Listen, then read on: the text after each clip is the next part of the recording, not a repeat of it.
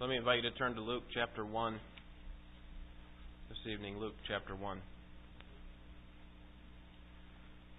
For generations, the people of Israel were in a time of delay. It had been 400 years since the prophecy of Malachi. And this prophecy said specifically that Elijah would come, and he would come before the great and terrible day of the Lord. And the period about which Luke is writing, at this time Israel was living through a period of time with no prophets. The prophets were long gone. And they were living at a time with no Messiah, this Messiah that had been promised. And so really they're in a period of delay. They likely wished that they could either be back at the time when they were listening to God speak through the prophets, or the time when the Messiah had come, but neither one of them were taking place. And that's where Israel finds itself here in Luke chapter 1. The purpose of Luke's Gospel, as we saw last week, is to show his readers, and particularly Gentiles, that the Son of Man has come to seek and to save that which is lost. In chapters 1 through 4, we see that the Son of Man came. And then we'll see in chapters 5 and following that he came to seek and to save that which was lost. So the first part of his Gospel is given to the idea that the Son of Man came. And this passage that we'll consider this evening speaks of the announcement of Christ's forerunner. That is, that the Savior of the world is coming, but before him there is going to be one, and we know him as John, who will prepare the way. And so this passage really sets up the coming of the Lord, and we start to see some comparisons, and we'll see it more next week, but as we see the birth of John and even the prophecy of John's birth, along with the birth of Jesus and the prophecy of Jesus' birth, they're very similar in their accounts. So let me read our text for us this evening, beginning in chapter 1 with verse 5. This is the Word of God. In the days of Herod, king of Judea, there was a priest named Zacharias of the division of Abijah, and he had a wife from the daughters of Aaron, and her name was Elizabeth. They were both righteous in the sight of God, walking blamelessly in all the commandments and requirements of the Lord. But they had no child, because Elizabeth was barren, and they were both advanced in years. Now it happened that while he was performing his priestly service before God in the appointed order of his division, according to the custom of the priestly office, he was chosen by lot to enter the temple of the Lord and burn incense. And the whole multitude of the people were in prayer outside at the hour of the incense offering. And an angel of the Lord appeared to him, standing to the right of the altar of incense. Zacharias was troubled when he saw the angel, and fear gripped him. But the angel said to him, "Do not be afraid, Zacharias, for your petition has been heard. And your wife Elizabeth will bear you a son, and you will give him the name John. You will have joy and gladness, and many will rejoice at his birth, for he will be great in the sight of the Lord. And he will drink no wine or liquor, and he will be filled with the Holy Spirit while yet in his mother's womb. And he will turn many of the sons of Israel back to the Lord their God. It is he who will go as a forerunner before him in the spirit and power of Elijah, to turn the hearts of the fathers back to the children, and the disobedient to the attitude of the righteous, so as to make ready a people prepared for the Lord." Zacharias said to the angel, "How will I know this for certain? For I am an old man, and my wife is advanced in years." The angel answered and said to him, "I am Gabriel, who stands in the presence of God, and I have been sent to speak to you and to bring you this good news. And behold, you shall be silent and unable to speak until the day when these things take place, because you did not believe my words, which will be fulfilled in their proper time." The people were waiting for Zacharias and were wondering at his delay in the temple. But when he came out, he was unable to speak to them, and they realized that he had seen a vision in the temple, and he kept making signs to them and remained mute. When the days of his priestly service were ended, he went back home. After these days, Elizabeth, his wife, became pregnant, and she kept herself in seclusion for 5 months, saying, "This is the way the Lord has dealt with me in the days when he looked with favor upon me, to take away my disgrace among men." God is going to bring about what he wants in his own way. God is going to bring about what He wants in His own way. And that's, I think, what this passage is about. We are introduced to the couple in verses 5 through 7, and we're also introduced to their sorrow, that they are without child. The couple's name is Zechariah and Elizabeth, or as the text says there, Zacharias, just another form of the same name. I'm going to refer to him as Zechariah. We're introduced to him in verse 5, and he was a Levite. He was a priest who served the temple, and keep in mind that the people of Israel this time are still under the Old Testament law. Jesus had not come at this point, and so He had not abolished the Old Testament law. He had not fulfilled the Old Testament law. And so they're still under it. That's why they're still serving in the temple. And we learn that he's of the division of Abijah in 1 Chronicles 23 and 24. When they had all these priests that were set up, they decided that they would set it up into 24 different divisions. And Zechariah was from one of these divisions. Well, not only was Zechariah a Levite, but we learned that Elizabeth was also a Levite in the second part of verse 5. And he had a wife from the daughters of Aaron, and her name was Elizabeth. So she also was a Levite. And so you have this couple who comes from a great family line, and also, verse 6, are very godly. They are both righteous in the sight of God, and they walk blamelessly in all the commandments and requirements of the Lord. It doesn't mean they're perfect, certainly, but it means that they walk uprightly. They're like the person that is talked about in Psalm 1, that they walk uprightly. But in verse 7 we see their disgrace. They had no child because Elizabeth was barren, and they were both advanced in years. So here we really have a threefold detrimental description of this couple. First, they had no child. This was a sign of disgrace. It actually was a sign for many people of God's disfavor, that God wasn't looking down on them with favor. The second thing is that she was barren, that she could have no children. And that was clear because they had been married for so long, apparently, and they still had no children. And then thirdly, look at the end of the verse, and they were both advanced in years.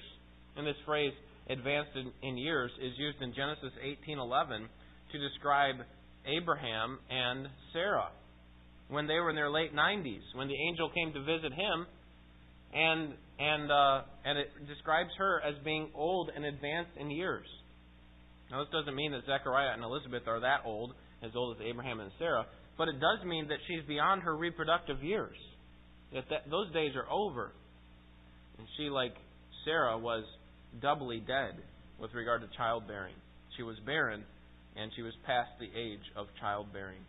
And so, in effect, or at least at first glance, there was no hope for them. As far as a family line continuing through them, there was no hope. They had no children. Elizabeth was unable to have children, and they were too old to have children at this point, even if she weren't barren. But then, Gabriel comes to visit them. Verses 8 through 17, the appearance or the visit by Gabriel.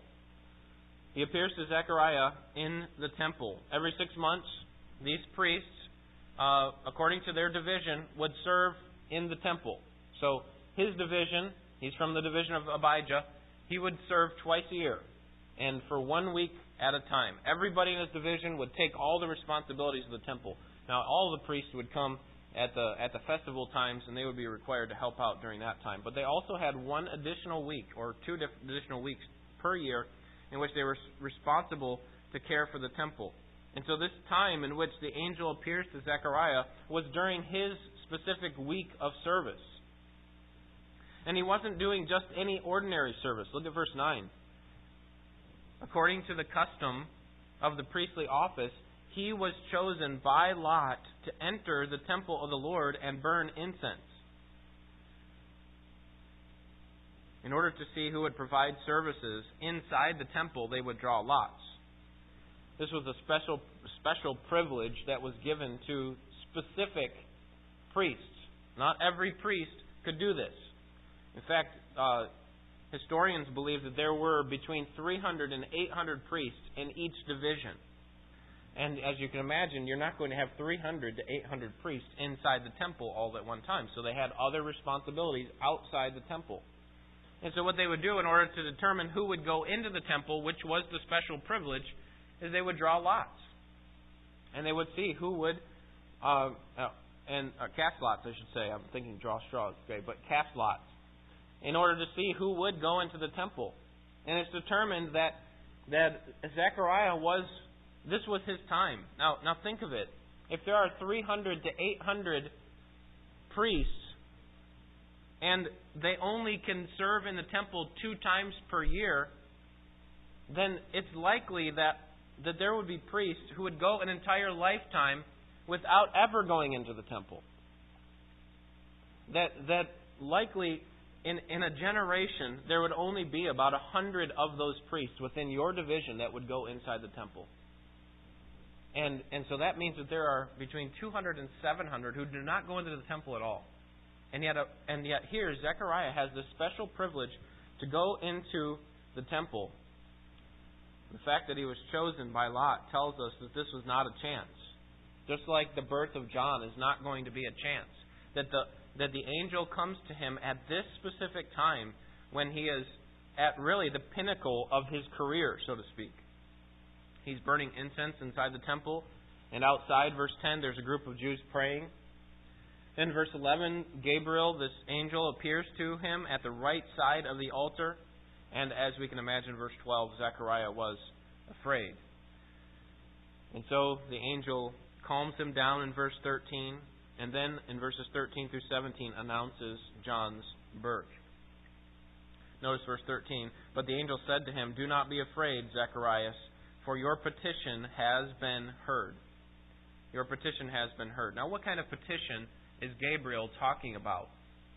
It could be the petition that's going on right now. Who's praying at the current time in which the angel is talking to him? Right? All these Jews are standing outside the temple, actually probably in the outer courts of the temple, praying at this time, and they would be praying likely, because they knew the Old Testament prophets, they would be praying for the redemption of Israel. And so it could be that the angel is saying, listen, your prayer collectively has been heard, and now Israel is going to be redeemed. And obviously that would be through the Christ. Or it could be that it is a prayer that Zechariah and Elizabeth had made 100 times and more throughout their marriage to have a child. And likely at this time, because they are old and advanced in years, they're not praying this prayer anymore, but it's a prayer that God hadn't forgotten about. And I think that's likely what's taking place. Now, some commentators argue that it's both. He's answering both prayers at the same time, and we could quibble over that. But I tend to think, based on the context, it seems like what the angels are going to talk about from here on out is the birth of John. Your petition has been heard. Now God's going to grant to you a son. And so it seems as if the angel is responding to, on behalf of God, responding to Zechariah and Elizabeth's prayer for a child. In verse 13, he tells them what the name is going to be at the end of the verse. And you will give him the name John. The name John means the Lord has been gracious. And this name would have reminded them of God's grace to them in their later years in life. And the original readers of this gospel would have known who John the Baptist is. But now they see what his birth was all about. His conception is really miraculous. The response is going to be joy, according to verse 14. You will have joy and gladness, and many would rejoice at his birth. And that's actually what happens. Look at verse 25. This is Elizabeth singing praise to God, really. This is the way the Lord has dealt with me in the days when he looked with favor upon me to take away my disgrace among men. So the angel says there will be joy and gladness, and here we see Elizabeth with joy and gladness. Verse 15, we see the position and character of the child. The position of the child is that he will be great in the sight of the Lord. He will be great in the sight of the Lord. Turn to Luke chapter 7, because we see just how great he is. You know, if we wanted to put him on a list who's who among the Old Testament prophets and included him on that list, do you realize that John the Baptist would be at the top of that list? I mean, we could list all these great Old Testament prophets, but John actually, prior to the coming of Christ, was the greatest of all the prophets. Look at chapter 7, verse 28. This is Jesus speaking. He says, I say to you, among those born of women, there is no one greater than John. There is no one greater than John. And we'll see the reason why when we see John's mission back in chapter 1. You can turn back there. Before we get to his mission, we need to see what kind of responsibility he has. That the angel, much like Samson's parents, were told that he could not drink wine or any sort of thing from the vineyard. Here they say something very similar in verse 15, middle of the verse, and he will drink no wine or liquor. Now, many scholars believe that this might be a Nazirite vow, where he's saying, that the parents are supposed to make sure that he sticks closely to this vow, but the text never mentions anything about him not being able to cut his hair. So more likely, John has a unique position, different than the Nazirite vow. He's not exactly a priest like his father is, but he has this unique position. Whatever the case, he's not supposed to take any wine or strong drink. His character is seen at the end of verse 15, that he will be, and this is amazing, filled with the Holy Spirit while yet in his mother's womb. Filled with the Holy Spirit while in his mother's womb. Now, what does it mean to be filled with the Spirit? My understanding of the filling of the Spirit, particularly when Paul uses that phrase, has to do with being controlled by the Spirit. To be controlled by the Spirit, that is being complicit to the work of the Spirit as He works through this work, His Word. So, how is it that a fetus, an infant child even, could be complicit to the Word of God? Now, there are others who suggest that this means that he was regenerated while in the womb. And I just don't see how this could be. It doesn't seem to make sense with the rest of Scripture. But in order to think about this, I think it would be helpful for us to think about how Luke uses this phrase, being filled with the Spirit, in the rest of his Gospel. And he uses it in two primary ways, according to Joel Green, a commentator. He says, first, he uses it in the way that he means a continuous state of being empowered and directed by the Spirit. To be empowered and directed by the Spirit. And the second way that Luke uses this phrase is to mean a special dispensation of the Spirit for a particular task or role. And here it seems like the first idea is in view, that the Holy Spirit is empowering him and directing him even from the time in which he's in the womb to be directed toward the task that God has given to him. And it's necessary for John to be Spirit empowered before birth because it shows that his ministry is authorized by the Spirit. That he is not someone who just kind of comes of his own origin or is a kind of a self-made individual, but rather he is a prophet sent by God, and so much so that he is empowered and directed by the Holy Spirit of God Himself. In other words, the Spirit is directing every part of his life all the way back to his conception. So what makes John so great? Why is it that he is, among all people who are born of women, why is John greater than all? We have the answer to that in verses 16 and 17, and it is his mission. His mission. And he will turn many of the sons of Israel back to the Lord their God. It is he who will go, and here's what makes him so great. He will go as a forerunner before him in the Spirit, that is the Messiah, in the spirit and power of Elijah, to turn the hearts of the fathers back to the children, and the disobedient to the attitude of the righteous, so as to make ready a people prepared for the Lord. The reason that he is great, as verse 15 says, is because he had greater revelation than any of the Old Testament prophets. He has, we could say, fuller revelation. He now understands things more clearly than all the prophets. And he serves as the immediate forerunner of the Messiah. Notice the result of his ministry. that He will, verse 17, in the middle of the verse, He will turn the hearts of the fathers back to the children and the disobedient to the attitude of the righteous. There's a lot of discussion among scholars on what this means. It could be that disobedient fathers will receive children's hearts.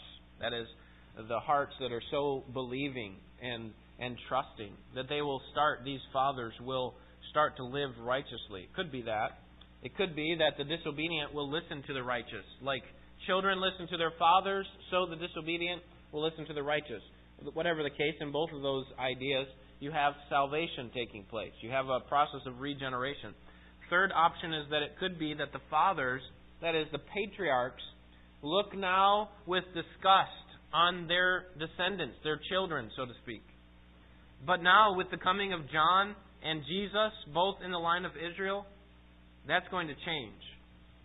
And I think that's really what is taking place. That now, the hearts of the fathers will look with favor now on their descendants. And John is going to be a very important cog in that wheel that brings that about. Whatever the case, John's main task will be to prepare the way of the Lord. That's what the end of the verse says. So as to make ready a people prepared for the Lord. And obviously we know what John's ministry is all about. He goes down into the wilderness and he preaches a gospel of faith and repentance. And he starts to call people, he starts to baptize people into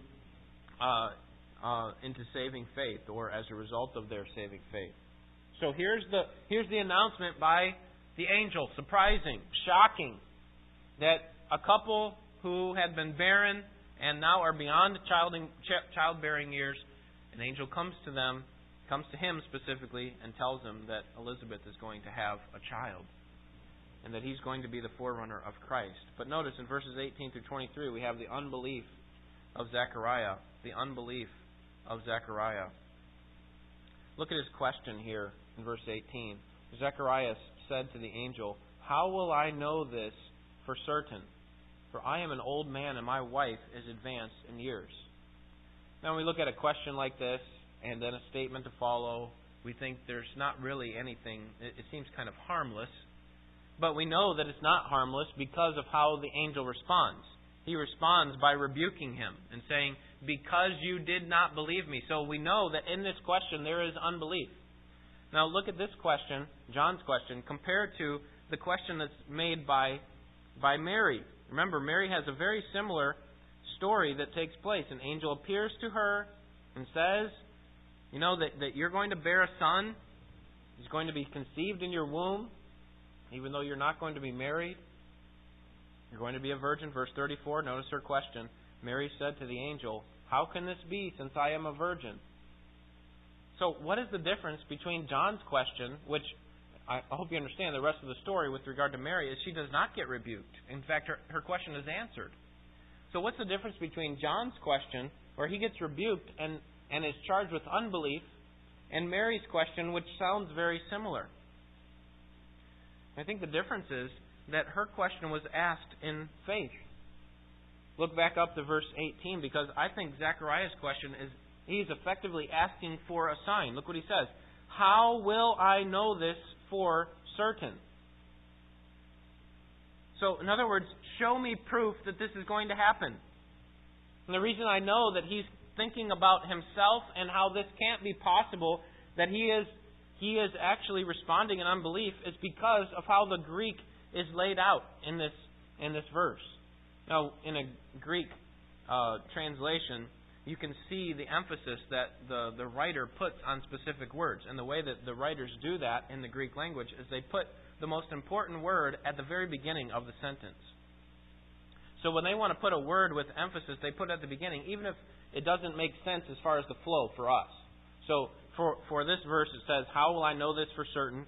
Zechariah said this would be a literal translation. And then the next part would be, "I am an old man." See, it doesn't make sense in our language, and that's why the English translators corrected there. But "I" actually is emphatic. It's saying, he's effectively saying, "How will I know this for certain? For I am old, and my wife is advanced in years." See, he's making a statement to the angel that this cannot be possible, so how can I know this for certain? Show me a sign that it would even be possible that a couple who are beyond their childbearing years, at least the wife is, right? The husband never was in those years. But how can this be possible? See, his question, different from Mary's, was asked in doubt, and he demanded a sign. Now, this is one thing if this were an angel coming to an unbeliever, but this is a believer. This is someone who trusted in God and was looking for His promised Redeemer. And Zechariah had some specific and great privileges that should have helped him understand that this was real. First of all, he knew the Scriptures. Certainly, he must have known of the story of Abraham and Sarah. And he must have known that God had already done this once before. And He brought a child to a couple who had been old. Verse 6 tells us that he was a blameless man. And he walked blamelessly in all the commandments and requirements of the Lord. So he was a godly man. We also know that he is in the temple on the most important day of his life. And he recognized that this was a very important part of Israel's life. That is, making sacrifices to God. That the idea of burning incense was they would make sure that the incense was continually burning inside the temple prior to the offering of sacrifices. And the fourth reason why he had these great privileges and should have believed is that he was confronted by a supernatural creature who revealed himself as such. He should have known that this was a message from God, and yet he's saying, how can I know this for sure? This can't happen to me. I'm old, and my wife's advanced in years. She's beyond childbearing years.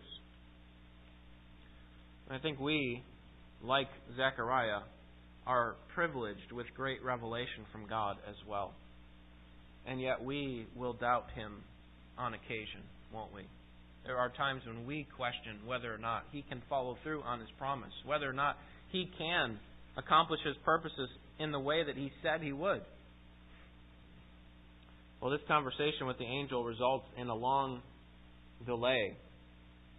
That is, outside, these people are praying and they're waiting for Zechariah to come out. And they knew about how long it took for a priest to go in and come back out. And in this case, he's taking a lot longer than normal. And that wasn't a good thing for a priest. Now, certainly they didn't want to rush and hurry up and do the incense and run out. But they also didn't want to hang around. They didn't want to be presumptuous, as if just kind of presume upon God's grace, lest they find themselves dead, right? Because God was not playing games with His worship. So maybe the crowd outside was concerned for him, and that's why in verse 21 they were wondering at the end of the verse. They were wondering at his delay. Well, remember, Zechariah's question is, how will I know for certain? In other words, show me a sign that this is going to happen.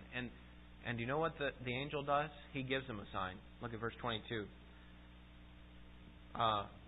Actually, we see this in verse 20. And behold, you shall be silent and unable to speak until the day when these things take place, because you did not believe my words, which will be fulfilled in their proper time.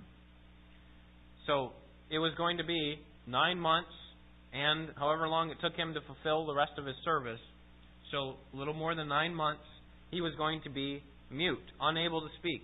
And that's exactly what happens. Verse 22, he comes out and he's unable to speak. He's trying to explain to them what happens, but he can't do it with his mouth because he can't talk. And apparently he's not only mute, but according to verse 62, he appears to be deaf as well.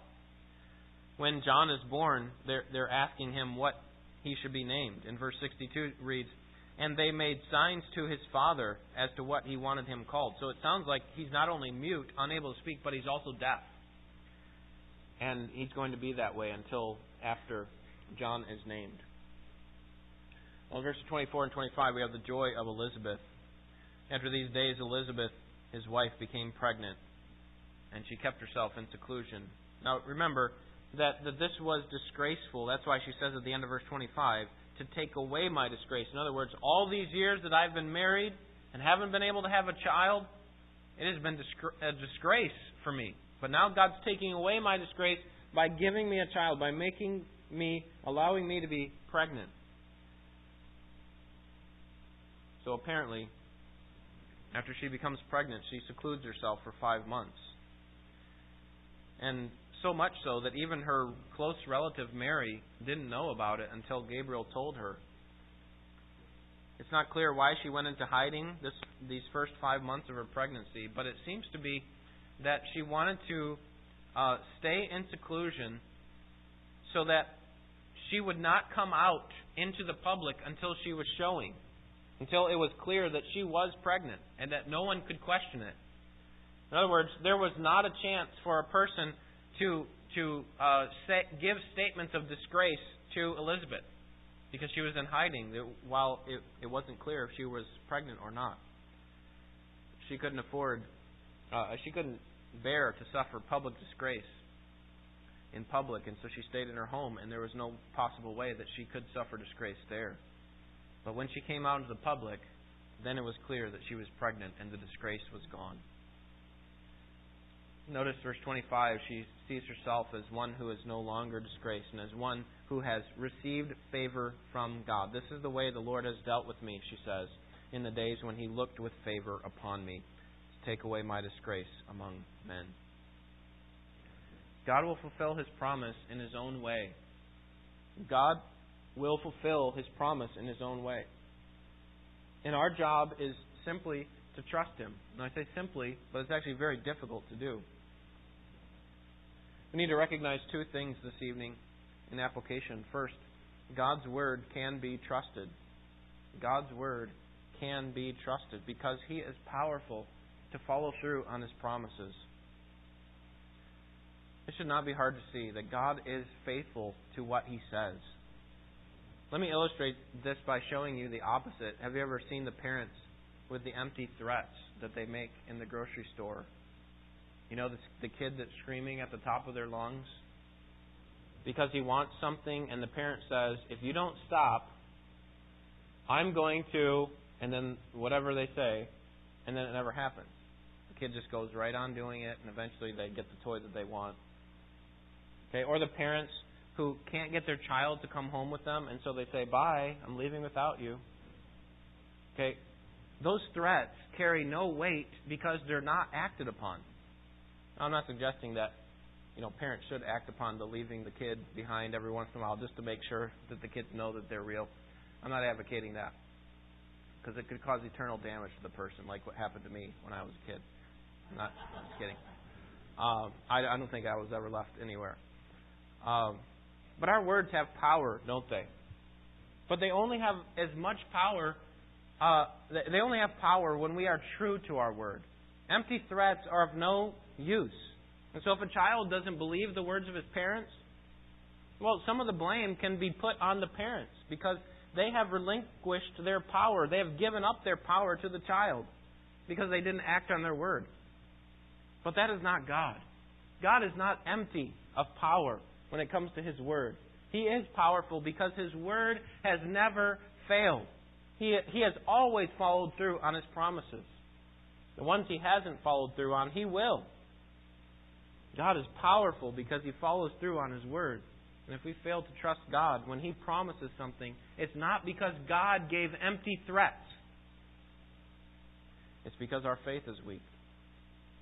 For Zechariah, he couldn't believe that God would do this because he was old and his wife was barren and she was beyond the age of bearing a child. Sarah was the same way in Genesis 18. She couldn't believe God because it had been 24 years since God had promised to bring Abraham a son.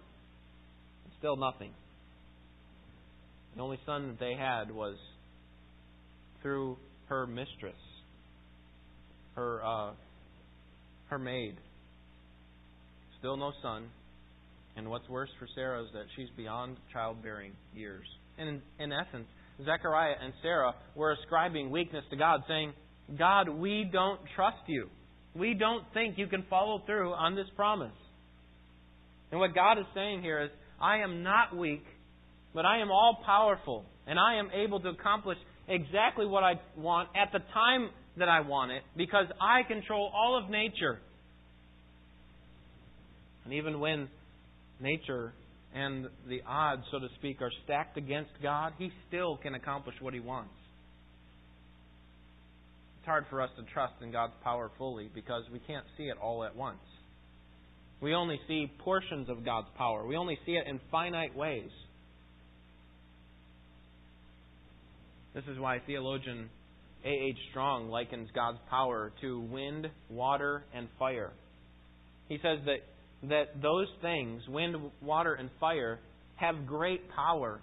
But we don't know the extent of their power because we haven't seen the extent of their power. We have seen some pretty devastating effects from wind, water, and fire. But we haven't seen all of the devastating effects that they could bring upon us. And that's the same way it is with God. We only see a portion of His power, don't we? We see His power, but not in full display. And so, when things like this that come up that don't seem to make sense, we are quick to question it because we're not sure that it could possibly happen. God is powerful because He always follows through on His promises. We can second guess Him, but He will do what He pleases in the way that He wants. For Zechariah, it would be at least 9 months before he would hear and speak again. And I think the words that would ring through his head over and over again were his last words. How can I be certain? For I am old, and my wife is advanced in years. The next words that would be out of his mouth would not be until after John was born. God's Word can be trusted. And so here's our responsibility in all of this. And it is simply, we must trust God. We must trust God. Now, I say it's simple because the concept is very simple. But it's very hard to do, isn't it? Trusting God seems very easy, but trusting God is effectively trusting His Word. I don't know about you, but I find it hard at times to trust God's Word. I mean, is what God has said true? Will God really follow through on His promises when I do it according to His plan? You see, when we state the questions that way, well, yeah, God is going to follow through on His promise. Yes, God is true to His Word. Without hesitation, we agree, right? But what about when God's Word makes a demand on our lives? For example, in Colossians 3, verses 23 to 24, it says, "Work heartily unto the Lord and not unto men, knowing that from the Lord you will receive the inheritance." See, now we have a specific command that makes it difficult for us to believe that God is powerful to do what He wants to do, because now we have to do something that's difficult. We have to do our job as unto the Lord and not unto our boss. In some cases, our wicked boss, our unfeeling boss. And so we make excuses for passages like this. I know the Bible says that, but, I can cut a few corners at work. No one's looking. The boss lets us get away with these things. So it's okay if I don't give my best at work. It's no big deal if I fudge those certification requirements. See, now when we get down to specific commands that God has given us, it's a little bit different than answering the question at the beginning. Is God true to His Word? Is God powerful to do what He said He will do? See, when we ask those questions, we say yes. But then when we look at specific commands, it's a little bit different. How about this one? James 1:3, "Count it all joy, my brethren, when you fall into various kinds of trials." Well, I know the Bible says that I'm supposed to have joy in my trials, but I think I have a right to grumble in this case. I was mistreated. I was in a desperate state. And if anyone else were in my shoes, they would not be able to find joy in this trial either. So I can grumble a little bit, can't I? You see, we're not much different from Zechariah. Yeah, God hasn't appeared to us through one of His angels and told us that we were going to have a child late in life. But as far as believing whether God is true or not, we are very much like Him. we have a clearer revelation than Zechariah had. Now, you might think, well, an angel in person is the clearest revelation there would be. But actually, the Scriptures teach that there is no clearer revelation than the written Word of God. That's why with the story of Abraham and Lazarus, where you have the rich man and Lazarus, where you have the rich man in hell asking for someone to go back to his brothers to rise from the dead and tell them about the truth of the gospel. And what does Abraham say? It doesn't really matter, because they wouldn't believe. They have Moses and the prophets. They have the written Word of God. That's a clearer revelation than if someone rose from the dead. And what I'm saying to you is that we have a clearer revelation than Zechariah. Clearer than an angel standing here in our congregation. And it tells us exactly what God wants us to do. And we say, how can I be certain that's going to happen? How can I be certain that if I have joy in this trial, that's going to help me in any way? How can I be certain that I should work heartily as unto the Lord when my boss is, quite frankly, a jerk? How can I? You see, in the process, we have doubted God. Zechariah, he sought for a sign, and we have a clearer revelation. Is it possible that trusting God is much harder to do than we say it is? It's very simple to understand. Trust God. You hear it all the time. It's often an application that I bring when we look at the Scriptures. Trust God. But it's very difficult to do, isn't it? But God can be trusted. And God must be trusted, because He is always true to His Word. And so we must trust in Him alone. And we do that by trusting in His Word. Go to His Word. Find out what He wants you to do and do it. And if it's too hard for you to understand, too hard for you to follow, I can't do this. It seems very straightforward for me to do this, but I can't. Then you need to go to God in prayer and ask for His help. Go to someone else whom you respect. Someone that can encourage you along those same lines. When it comes down to trusting God in our daily lives, it is very difficult. But we have the Holy Spirit of God in us that helps us to see that the Word of God is true. And He also prompts our heart to believe God and to obey God. And at the same time, He is interceding for us. And we also have Christ, who is at the right hand of the throne of God, who is also always interceding for us. And so we have a lot of things in our favor. We have the best revelation. We have the Holy Spirit of God within us. We have Jesus at the right hand of God. God has given us every sort of privilege that we need to accomplish what He wants. And now our job is just to trust Him. And to trust Him by trusting in His Word. Let's pray.